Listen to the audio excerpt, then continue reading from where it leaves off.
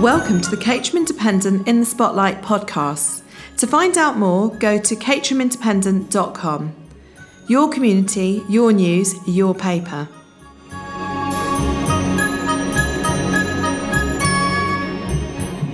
I'm Louise D'Costa, and today I'm with Andrew McHenry, also known as Andy Mack, the manager of our very own community radio station, Ridge Radio. Ridge Radio broadcasts across Tandridge, and Andy has become an integral part of the station over the last 10 years. He is on the management team and also one of their regular presenters. Andy has a wealth of experience in the industry, and his career in radio began back in 1972 in Southampton when he first auditioned as a DJ at the Dungeon Club.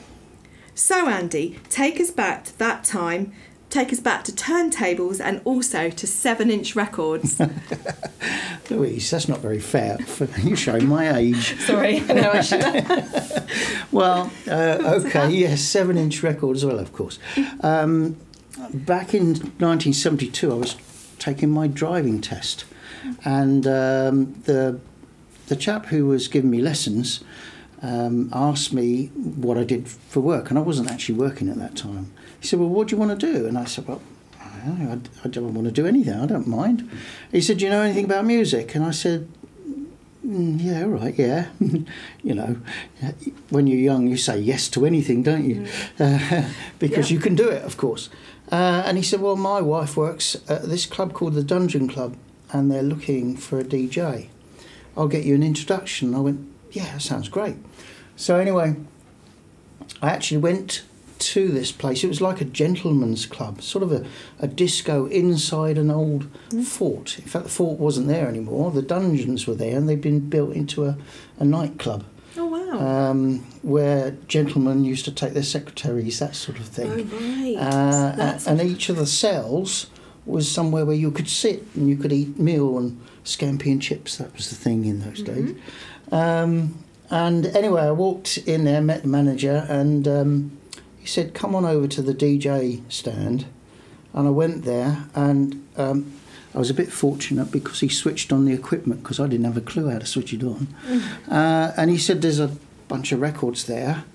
He said, just start playing them. These are 7-inch records, okay? Vinyl records, yeah? Mm-hmm. Yes. You know what I'm talking about. I just about know. Just about remember that. You're far too young.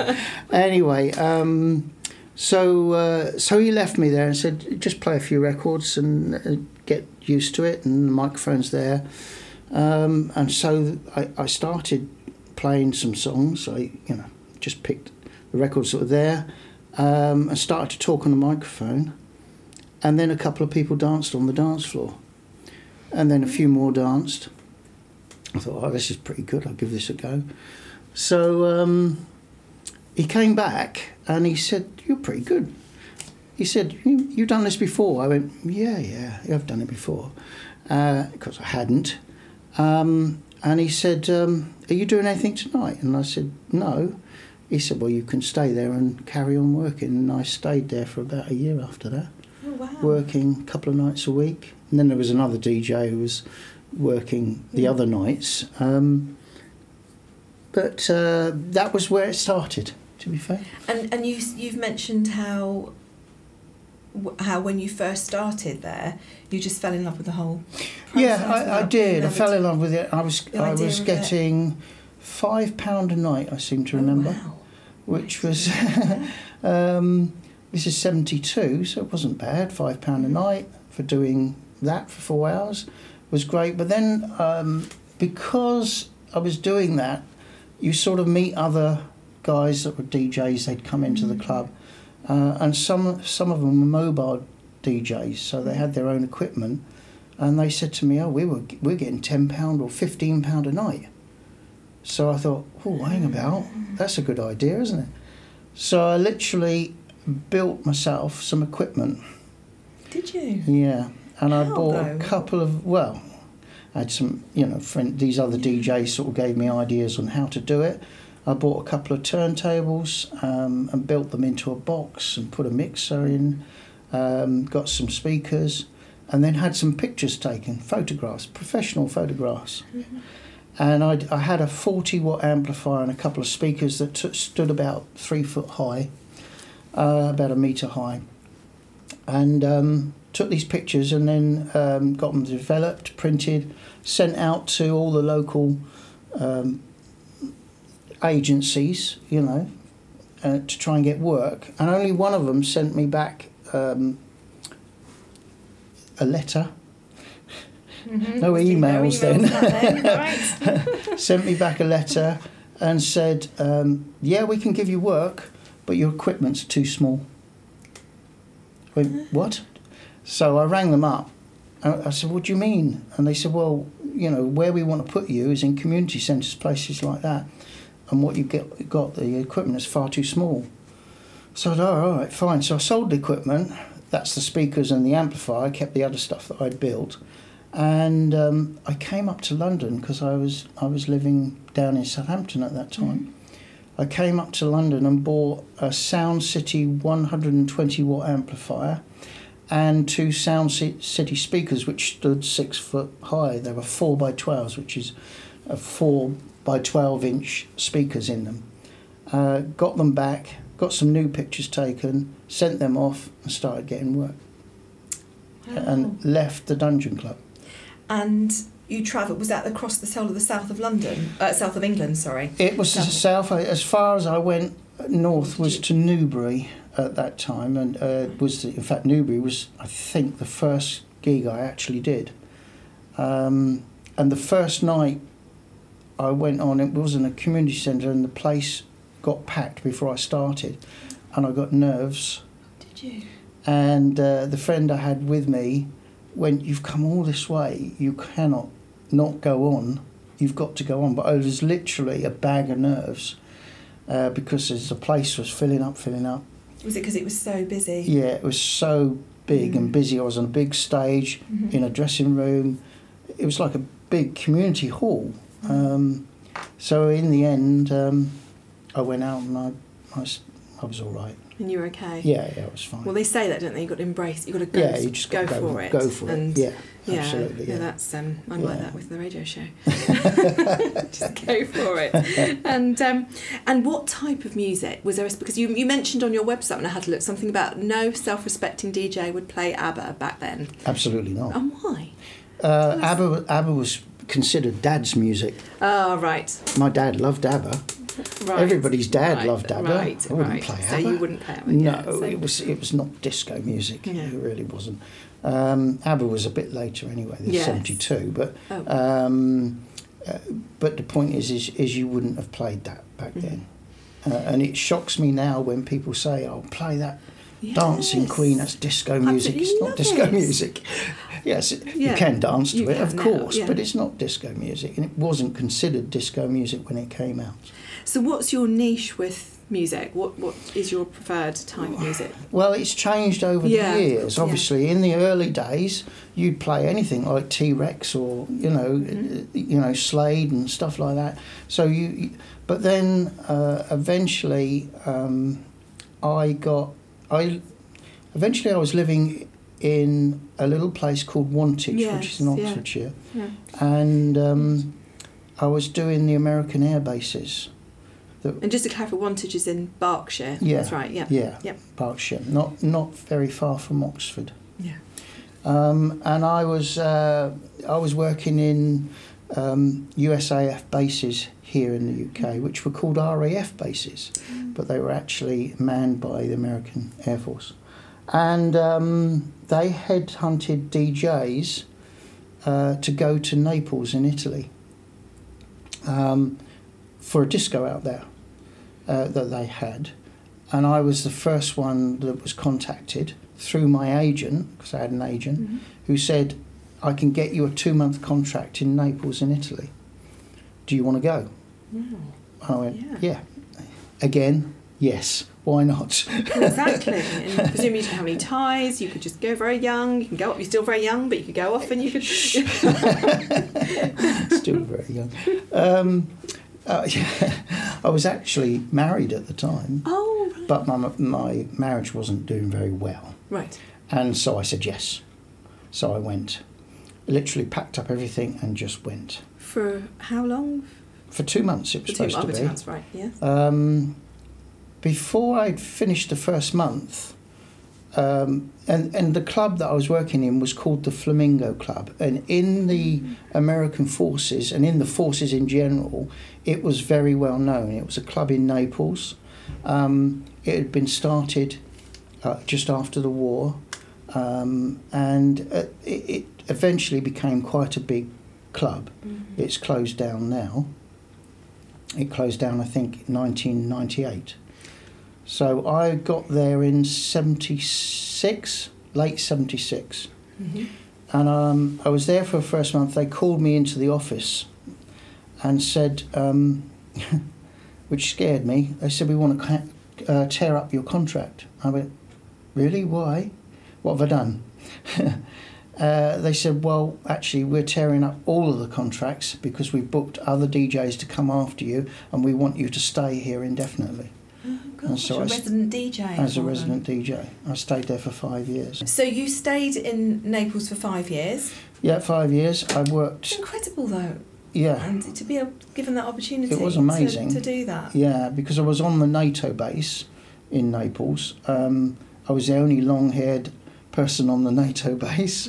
Mm-hmm. Also just down the road was the American Naval Base, and they gave me the chance to work on their radio station that they started, and that's how come I got involved in radio. Right. And that was my first sort of, first chance at getting involved in radio. Oh, so up until that point you hadn't done I'd any never radio? done radio up until that point. It was always DJing. And so I liked that. I thought that was a really unique, different way of... And I got to know of American DJs like Wolfman Jack. Mm-hmm. Didn't get to know him, obviously, but I knew of him. Wolfman Jack was a big 70s DJ in the States, had a very gravelly voice. And he ended up in movies and on radio in America. So then I finished there, and I went to Frankfurt in Germany, and I worked as a tour coordinator, again for an American agency, and I looked after groups at that time. When you say groups of tours? Yeah, they were coming from the States, and they were touring around the American air bases and some Canadian bases. And how did you do that? So was that contacts, word of mouth? Well, that was through my agent. My agent asked me, because the agent, he had his agency here, but he was American, so he was from America. So he used to book all sorts of different acts, including DJs, of course, all around the world, but mostly in bases, American Air Force bases and American Army bases in various places, even into Japan and all sorts. Oh, wow. Oh, yeah, Hawaii, everywhere. So your agent, Andy, stayed with you pretty much? Through that, Naples right through that. Mm-hmm. I spent probably a year, maybe not quite a year, doing that. Mm-hmm. And Germany, Switzerland, Italy, doing that. And I worked with quite well-known bands from America, like the Ohio Players is a big band in America, and people like that. Yeah. And with radio, how did you find it? How did you find doing radio, transferring onto radio? Were you still playing in clubs? Were you still playing at the bases? Yeah, I mean, radio presenting is quite different. It is very different from DJing, because DJing, you've got an audience in front of you. Yes, of course, yeah. And unlike the DJs that you see nowadays, in the days when I started DJing, you had to speak to the audience. You couldn't just play music. Oh, right. You couldn't play one song after another like they do nowadays. People wouldn't put up with that. Mm-hmm. You had to interact with it. It was a completely different scene. Yeah. And it wasn't until late 80s that started to become a thing where DJs would just get up and play music. I mean, I know DJs that go out and they will hardly ever speak a word. And they'll just play music. You go to weddings and they don't even say anything. Yeah. And for me, that's bizarre because you couldn't do that back in the old days. Yeah. A DJ had to be a personality. Yeah. So obviously you were DJing, Mm-hmm. and you had the presenting side. Yeah. And what did you prefer? Oh, DJing at the time. At the time, yeah. Yeah, most definitely. Yeah. Because of the audience interaction. Right. Yes. Which is the way it used to be. Yeah. So yes, I preferred that. I found that presenting at the time, I just felt that there was no rapport. There was nothing to work against. You see. Presumably, you met lots of people, created lots of friendships. Loads. Yeah. Are you still friends with any of them today? Some of them. Some of them. In fact, I've only just recently, a chap that I knew back in those days in Naples in Italy contacted me through my website. Oh, right. Because there's a way through my Andy Mack website to actually contact me. He's the same age as me, and he's an American. Lives in America. Lives in Florida. So that must have been lovely. Oh yeah, amazing. All that friendship absolutely amazing. Well. Yeah. So that's the nice thing about social media and the way we live nowadays, because before the internet and social media and so forth, you might get a letter if somebody could find a way of sending it to you, but there'd be no way for somebody that you knew to reconnect with you, and that's what we have nowadays. Yeah. And so there are good things there are bad things about the internet, but there are some very good things. Yes, and if you focus on the good things, it is worthwhile. And absolutely, and keeping in touch as well. This is always really good. And so also with returning, so you returned to the UK in 1982. You're back in England. Yeah. And how was that? First of all, lifestyle. How was that different? What did you do when you returned? When I first returned, I didn't really know what to do. And why did you return? Pardon? Why did you return? Well, my contract doing the tour coordinating had finished. And my agent said I could probably get you into the States. The guy who used to manage the club, the Flamingo Club, who's an American, he had, he'd been talking to me by phone. We had been chatting. Not WhatsApp? No WhatsApp, no, fixed phones, yes. All that sort of business. Because we, kept in touch, and he said he could get me into the base that he was at, which was in San Diego. But I had to make my own way there under my own money and everything first, before. So they wouldn't pay for me to go there. Now, this is a bit of a sad thing. At the time, I was owed quite a bit of money for the tour coordinating. So I got back here to the UK, and I waited for my money to turn up, and it didn't turn up. Just because... Yeah. So I know I had the opportunity, it's very, very different. I had the opportunity to go to Canada. I was offered a job at CBC, which is the Canadian Broadcast Corporation. And I made the decision not to go because I met my husband the next day. Until today, I always say to him, because of him, I didn't emigrate to Canada. And I literally met him the next day. So it's completely different. But at the same time, I know sometimes when you think, oh gosh, what would have happened? Yeah. How would have things turned out? Yeah. So yes, but then you move on, don't you? And well, you do. So you do, you absolutely and do, life has a funny way of things happening and fate as well, which I really believe in. So what happened next? So you. Well, the thing was I had been married for the second time. In 1981, I remarried. So when you returned to London? No, before I returned, I had met a lady who was in the British Navy. Mm-hmm.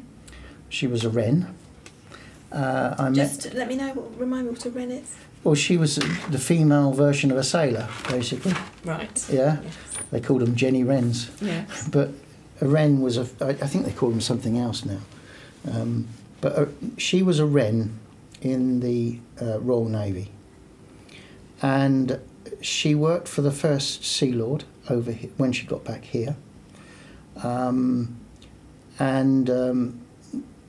Anyway, the upshot of it was I'd been married the first time in '76. That didn't last. That was the one when I went out to. You went to Naples. I remarried in '81. I think it was '81. Memory serves. That was my second marriage. I done the tour coordinating. I'd got back here, and I wasn't paid. I didn't get paid, so I was stuck here. I just found a job working in a DIY shop. Yeah. Whatever, and basically then I played guitar. I'd always played guitar in the old days, yeah. Not great, but I played guitar. So I got to know a chap called Paul Hardcastle. Right. And he was in a band called Direct Drive, which was a little sort of funk band. Where was this when you returned to England? I was back here in London. I was in South Norwood. Right. South Norwood. Living with my wife's parents. So she was still in... See, she was here. No, she was here. Right. Yeah. So you both came back together. Yeah. Yeah. So I'm just trying to get this straight in my head. Yes. Brought back all these memories for you. Yeah, exactly. So I had friends. I got to know people, got to know other musicians, and we put a band together. And it went through various name changes, and we were doing recordings. And the band was called Delay Line. And we recorded a couple of records locally here. And when one of them got released, I took it to Paul Hardcastle. Now, Paul Hardcastle's name you might remember from a chap who did 19. Yeah. Yeah, the song 19. Yeah. But he was essentially a keyboard player, and he still, in actual fact, releases songs now. I'm friends with him on Facebook as well. So, but he became, well, an overnight millionaire because the song 19 went to number one. Yeah. Pretty much everywhere, made a lot of money. Yes. Then we were no longer in his sort of like social... Immediate. Yeah, yes. immediate friends and stuff. But he did remix the song that I had out with Delay Line, which was called We Can Make It. Right. And so that song started getting plays. It never charted or anything like that, and we didn't make a lot of money. We made another 2 songs before the group broke up, and that was the end of that. But in between that, I was doing the odd DJing gig. I'd gone for an interview to work for the World Service up in London, but I didn't actually get that job. I also interviewed to present on Mayday Hospital Radio. Yes. But they liked what I was doing, but they thought that I would use it to further my career. Oh yes, you've mentioned this. Yeah. So they didn't want to take me on. So I then just decided, well, okay, I'm just going to DJ. The band eventually, as I said, broke up. Mm-hmm. And I built up a new disco, which was called the Video Disco, and we had video screens and big lighting rig and everything, 1,000-watt sound system. So it was a big thing that we used to do different gigs around London. Yeah. So I was going to just mention, because you had one of your, was it one of the bass player? Yeah, the bass player of the band I was in, his name was Trevor Gittings. Yeah. who was my best friend, and he was younger than me, but he was an exceptional bass guitarist. He played on an Odyssey record. Do you remember the group Odyssey? Yeah, Well, they I do. came over to the UK and we met them, and they had a song out. They released a song that he played on, which was called "Joy I Know It." And you can find it on Facebook, or on YouTube if you look for it. Right. Well, actually, I'll have So they that. had a minor hit with that, and that was the last thing that they ever did. And they were lovely ladies, actually. The two ladies in Odyssey.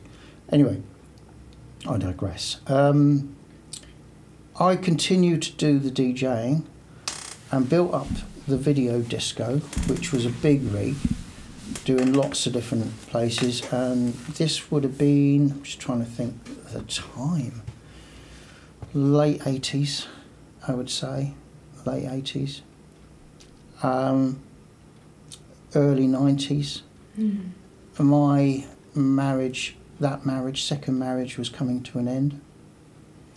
I met my current wife, the lovely Sharon. Yes. Met. And then I carried on doing that. I used to earn £500 a night with that particular rig, which was quite a lot of money. Wow. Then. Yes. Yeah, Exactly. because it was a big rig. When we got married in 1998, I said I would give it up, which I did, and start doing a regular job.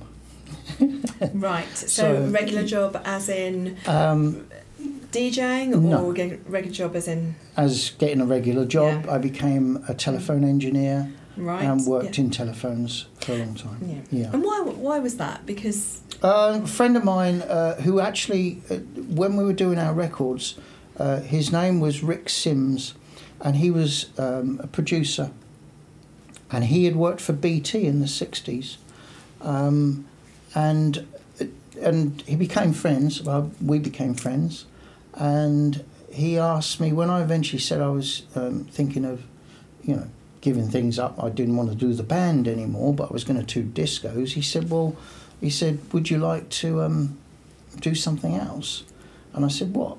And he said, well, you could be a telephone engineer. It's an easy job. And so I'd done some of that telephone engineering work and learnt how to do it, even when I was doing the discos. But in 1998, when I gave up the discos, that's when it got serious. And I took that on as a full-time job. And do you mind me asking, Andy, why? But why? Why the change? Why was it more stability? Was it a reason? I was older. Yes, right. Children were involved. Yeah. Yes. Stability Exactly. was the thing. I know. I mean, with the band, it was never going anywhere. No. I mean, the amount of people that make any money out of doing that sort of thing is minuscule. Yeah. Is It's minute. Yeah, that's true. So I knew that wasn't going to make any money. I knew the DJing wasn't going to make any money. I hadn't managed to get into any mainstream radio or anything like that. Did you try for mainstream radio? Yeah, I did try, but not particularly hard. And the Perhaps I competition should have is done. very high. It was getting harder, I Yeah. guess. And So then I thought that stability was the right thing to do. Mm-hmm. Eventually, I started my own business, telecoms business, which really served me until I retired 2 years ago. But if we go back 5 years, a friend that I had met in the telephone game in Croydon was doing Ridge Radio. Now, Right. we got talking and he started asking, he'd found my website, which was about Andy Mack and the old days. And he said, oh, you must know a lot of music. And I said, well, yeah, I do, yeah. I've still got a lot of it. And he said, well, would you come down and do this little show on a local radio station called Ridge Radio in Caterham? Would you come down and guest on my show? And I went, yeah, absolutely, I'll come down. So I came down and he let me loose on the mixer and, playing songs. And the manager at that time of Ridge Radio heard me and said, "Would you like to, try out?" I said, "Yeah, why not? I'd like to do something in the evenings, that's different from my work." And so I came and tried out. When I first started at Ridge Radio, I did Saturday evenings 6 till 8, and the music I played was soul and disco, because that was the kind of music I was used to playing back in Naples, in Italy, in the late 70s, early 80s. And I loved that sort of music. So I did that for quite a long time. And then eventually things were changing at Ridge Radio. And I put myself forward for the management team. And there are 4 of us. So I'm, in the introduction, you introduced me as the manager of Ridge Radio. I'm just one of the managers. We've got 4. Right. Okay. You tend to see mostly me because I'm retired, and the others are all got full-time jobs. So I'm the one that gets stuck all of these other jobs. At the time, yes. I love it. Don't get me wrong. I absolutely love Ridge Radio. I think it's a great radio station, and there's so much potential here within the local community, and we've got some great presenters on here. We've now got 47. Oh wow! I didn't 47 presenters, yeah. And they range in ages, don't they? Well, they absolutely do range in ages, from 12, I think. 12, is it? 12 years old. Yes. Lovely Skybrook, who was 12 years old, up to the gentleman that's just come in to do his show. His name is Michael Van Bolen, and I believe he's about 75. Oh wow! So and also a real range of music as well. Real range of music, so that's absolutely. Lovely too, to have that. Yeah, and that's the important thing, because we have such a range of music that people can pick what they want to listen to. Yeah. And most of the shows, the physical shows, go from 8 in the morning until 11 o'clock at night. Yeah. Some till 12 o'clock at night, or one actually till 12 o'clock at night. So you can just pick the DJ and the type of music they're playing and tune in, and you can do that anywhere you want. Yeah. Obviously, we run 24 hours because we're on the internet. Yes. We stream across the internet, so you can download the app for your phone, or you can you can install it onto an Alexa device. Yes, enable Ridge Radio. Enable Ridge Radio, or install in Ridge Radio to start with, and then you have to say enable Ridge Radio after that. But with the app, you can literally be anywhere in the world with a broadband connection, or 5G will be coming, 4G at the moment, and you can listen to Ridge Radio. Well, I know. My dad listened to it.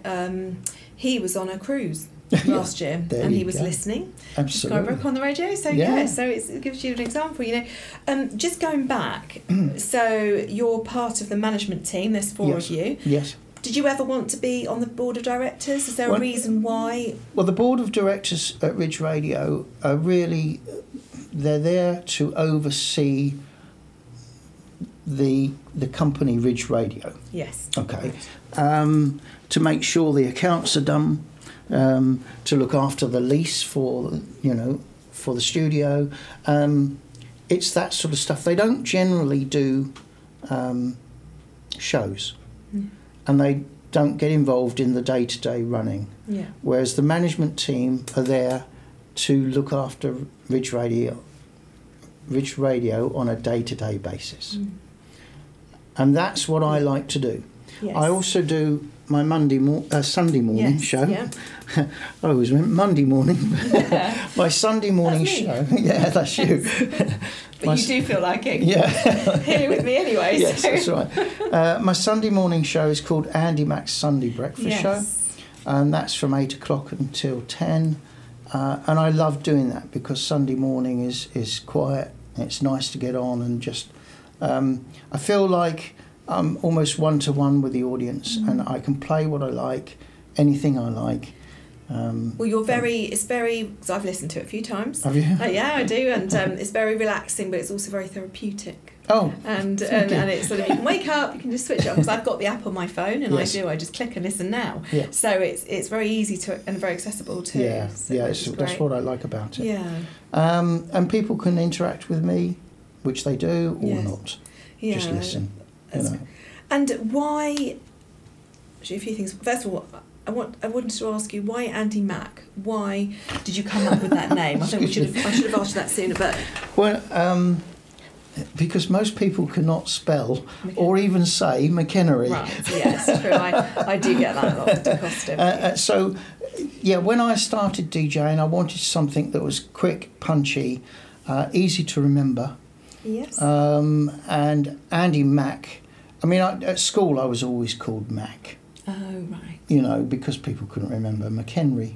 Of course. I see, yeah. And people cannot spell McHenry either. Mm. So it's an old Irish name. It comes from Right. Tipperary in Ireland. It's not Scottish, which some people think, because it's not M-A-C, it's M-C-E-N.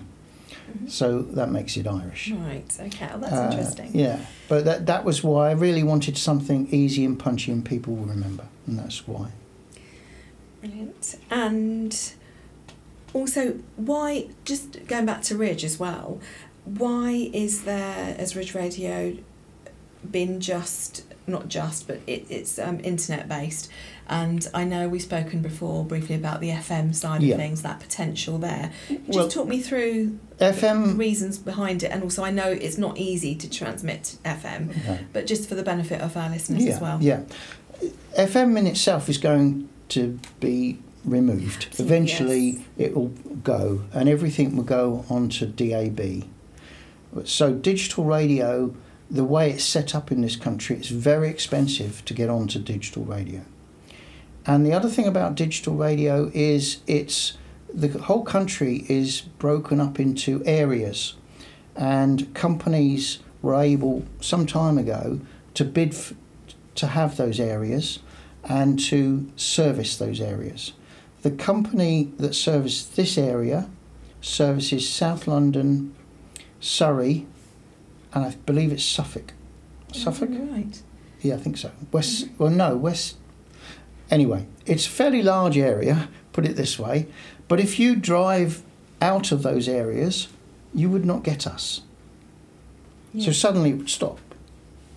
Mm. Yeah? So if I go to Southampton, I can't hear Ridge Radio, but I Yes. can at the moment. And the other thing is, for us to go on DAB, it costs about £40,000 a year.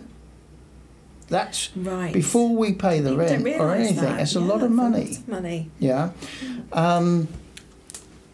So there seems no point with FM because eventually it's going to go. It's very expensive to go DAB. So streaming online seemed to be the best way to go because the cost to stream online is an awful lot less. We still have to work within our license. We have, two licenses, which is our PRS license, which is the money that goes to the songwriters, Yes. and the PPL license, which is our performing license because we're performing other people's work. Yes. So we have to pay those, and we have to work within those guidelines, which means no swearing, no racism, all the sort of normal things that you wouldn't want. And that's not what we want to put in front of our listeners anyway. So we have DJs here that come into the studio and do their show. Some DJs record, especially now because of COVID. We've had to record certain shows because certain people don't want to come into the studio and put themselves in possible harm's way. And of course, we're about to go into another lockdown. Yes. So exactly. That's another thing. But I'm here to look after and make sure all of that runs smoothly as possible, and look after all of these presenters that are here. And they are all different. Yeah. All different personalities. There are such a variety, especially you say 46 or 47 of us. Yeah. So, yeah. and because one thing that I've noticed with with Ridge Radio, with your own personal website. Now, they're very articulate. There's a lot of information. It's very punctual with the information that comes across. Yeah. It's very up to date. So website design. Well, again, something that you've another talent, another no, that's string just to your bow? that's something. See, I believe that when you do things through life, you take pieces away from other people. Mm-hmm. You teach me something, somebody else will teach me something, and I'll take all these little bits and use them myself, and try to use the best parts of it. And there's nothing wrong with that. So a friend of mine started to show me how to do a website. Right. I could not sit down and build a website probably from scratch without maybe getting a website template. Right. A template is something that you can just buy. They're not very expensive, which is what the Ridge Radio website is like. I paid a friend of mine that we had used in the business £500, and he helped me with setting up that website.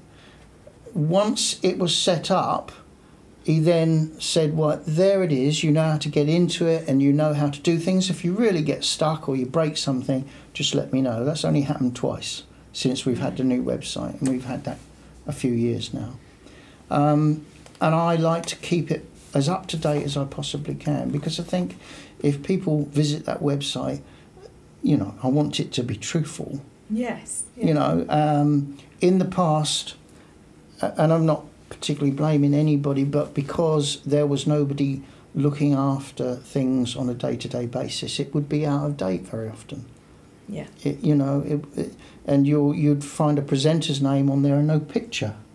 Yeah. Well, that's why put the name in there and no picture. People want to see who they're, listening to.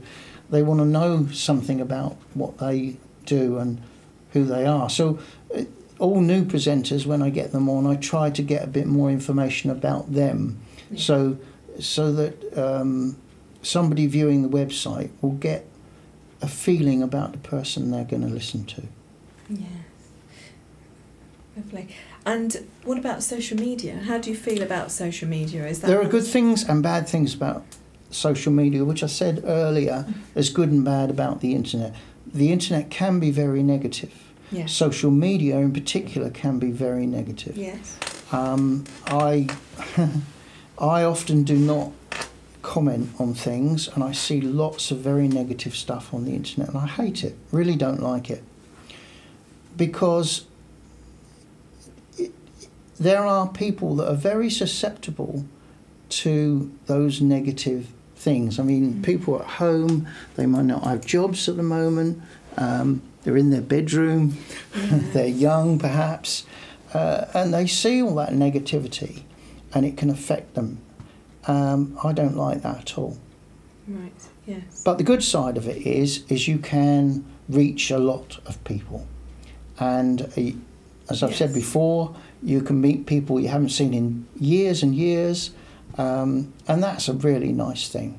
You can talk to now when when there's problems with COVID-19, you can talk to family members who you may not be able to go and see. I was going to say, especially this year. Absolutely. So there's lots of that, and what with FaceTime and all that sort of stuff, I think that's great. So I think, on the whole, I really like social media. I'm just aware that there is quite a bit of negative stuff in there, and that's a shame. It is. It's just being careful and having that balance, isn't it? Because obviously, in recent show, I know there's the business show that we have on a Friday morning, and they've been experimenting with Zoom call guests, and it's worked really well. Yeah, really. And so it has got its pros, definitely, hasn't it? And ways of getting out there. But the same with everything. Back in '72, we had no idea. No. I mean, we only had dreamt of something like that. I mean, just. Yeah, I know. There was only 3 TV stations. Of course, that's right. Yeah. So I mean, it's ridiculous, really. When you think about it now, I mean, I've got how many stations? Yeah. Hundreds. That's right. I can still not find something to watch. There's so many, isn't there? And I Yeah. know it's true. Yeah. My husband's real at fault for that, because we'll sit there and he'll flick through channels. There's nothing on TV tonight. There's plenty to watch, but we're just spoilt, aren't we? We are spoilt. In The only way things are at the moment. downside of all that, and particularly I think about that in radio, the only downside is there is so much content that everybody can view or hear that it dilutes the audience that you can get. So at Ridge Radio, we're always struggling for more audience. Yeah. So that's why we use the presenters' social media network to Yes. help Ridge Radio to get more listeners. I would like to see posters up in the, in every shop in the locality, but we don't see any.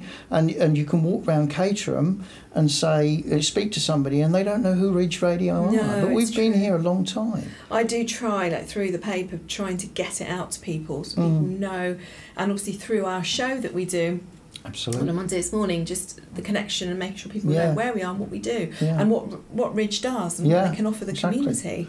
Yeah, So and that's just locally. I mean, yeah. but we have listeners in the States, Yes. in Europe. We have only listeners in Israel. Do you? Yeah, I've no idea how come. Interesting. Because So- the other thing about streaming online is we can see, to some extent, we get reporting. So our listenership is reported on a daily basis. And we have to report that every 3 months back to PPL, to the Yeah. licensing authority, because that impacts how much we have to pay every year for our Right. license. The other thing you remember we were talking about DAB. Yes. There's no reporting on DAB, so if you have you spent all that money, you don't know if you've got one listener or 100,000 listeners. So you, No way of reporting tracking whatsoever, it, no or- way of tracking. it's- Yeah, Yes. and so I couldn't see any reason for Ridge Radio to spend all that money, have no reporting on how many listeners. If the listeners went out of the area, they suddenly lose Ridge Radio. Why do I want to do that?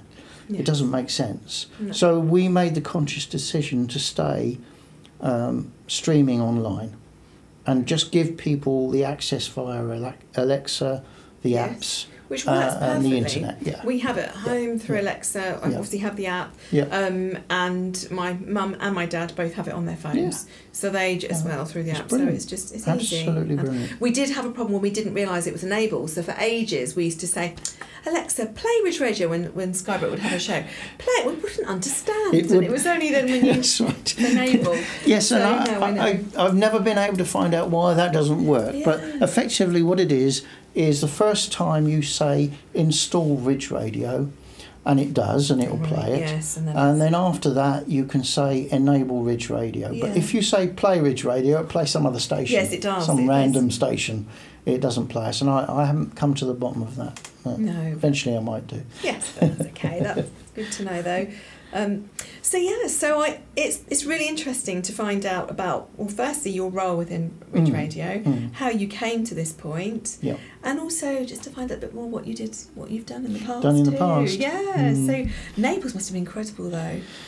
Yes, it was. Or it must have yes. been just an amazing experience to be able to do that, to work away, to have that opportunity when you haven't got any commitments as such, Yeah. children and things like that, Well, and The thing about Naples when I was there, and I don't know what it's like now because I've not been back since the early 80s, was there were no rules.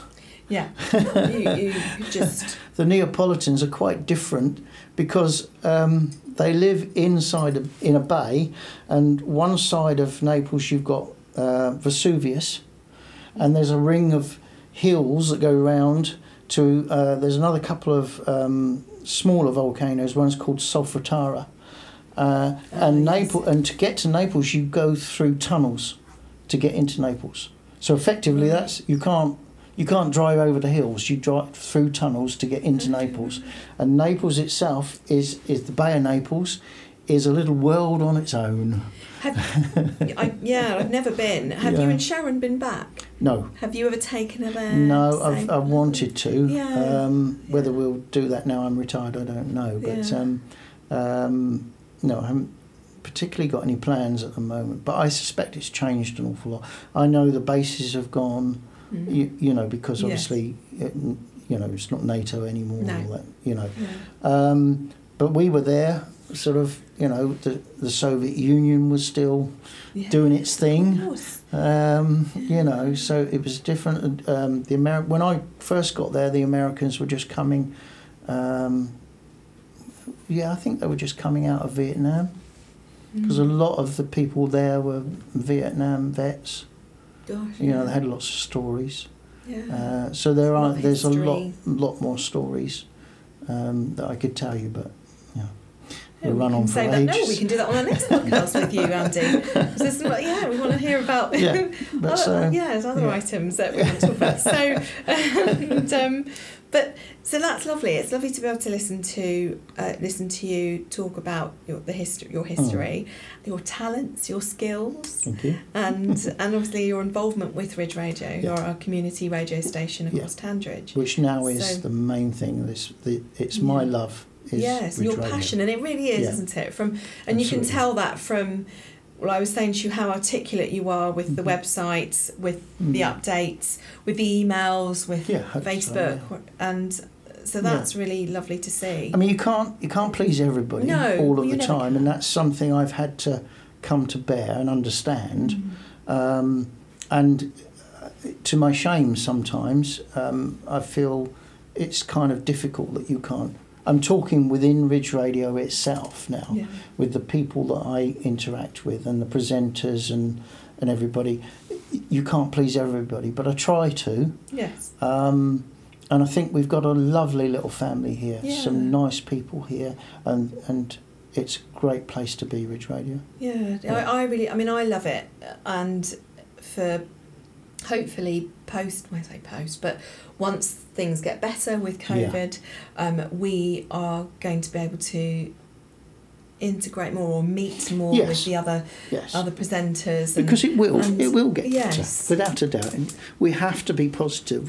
I believe it will get better. It's going to take a while. Next year it's going to be, Christmas this year could be a bit horrible, but next year it will get better. It will be easier to cope with, like you say. And that's what we're looking forward to. Yeah, to meet everybody. Because I know we've spoken on various occasions about me saying earlier on in the year as well, what we can do for the Christmas do, we're going to do this and that. But it's because it's the whole social aspect to meeting people. Yes. But that's obviously been hard this year. Yes. It's going to be, especially Christmas time. But eventually that'll be lovely to build on those relationships and see each other as well. Absolutely, You have this. So in the blue room, Andy, and which we're sitting in at the moment, you have this lovely board that's been created, which has a lot of photographs of other presenters. But there's and lots events. of space, isn't there? There is lots of space. I have a few photos actually that I'd like to print. Absolutely, that I'd like to add to it, but maybe other presenters can have some photos too. And that's the whole point. Is we put that board up when we redecorated during the last lockdown. Yes, that's right. I remember when you mentioned we redecorated, and I probably could have tried to find more photos, but I left it like that so that we can get new photos.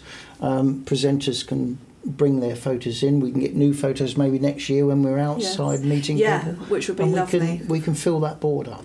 Yeah, it's great to show that, and also you've got the QR code for COVID-19, so we can scan that. Yeah, we've got track and trace, which is great. And we've got everything in the studio so we can clean, disinfect, and people can stay safe as much as they can. So because for guests as well, that's key, but also just to say, I know that whether it be if a guest's not coming into the studio in the current situation, there's the opportunity to do it via phone, which we've done recently, and also via Zoom as well, which can be done. Yeah. So, and also, is there any? Would you like to just remind everyone about the contact details for Ridge Radio and for yourself as well? Well, to be fair, they can.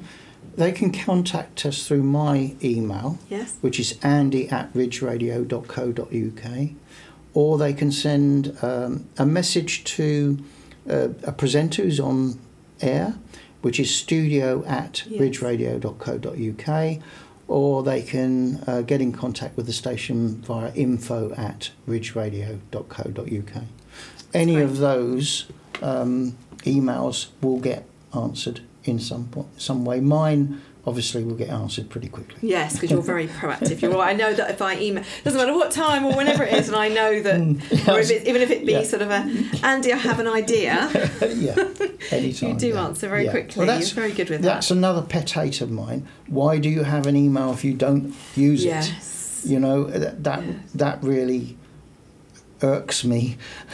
Is it's like the old days you just had a telephone, a fixed telephone, it rang, you answered, and then somebody came out with an answer machine. I know, because I used to sell them. Yes, of course you did. And that gave people the chance to ignore you. And of course we've gone into the point where you get lots of unsolicited calls. Of course that's the downside of a telephone, whether it be a mobile or a fixed phone. But with email, you can filter out things you don't want clearly. But if you've got an email and somebody emails you, say thanks for the email. At the barest minimum, say thanks. Yes, absolutely. Acknowledge it. Acknowledge it, because otherwise, what's the point? You might as well not have one. Yeah. No, I do agree. Obviously, if it's somebody trying to sell you, washing up liquid, ignore them. Yeah, exactly. But, so that's the way I feel about that. But thank you. So thank you for your time, You're welcome. Andy, and thank you for being a part of the Caterham Independent podcast too. It's lovely to have you. You're an integral part of the community, integral part of Ridge Radio, and so it was really important that we were able to talk to you, and also talk to you. I wanted to be able to do this in person and also pre-lockdown, so we can circulate this within the community, so that the community can hear about and also learn a little bit more about Ridge Radio and about what goes on. Yeah. So thank you. Thank you.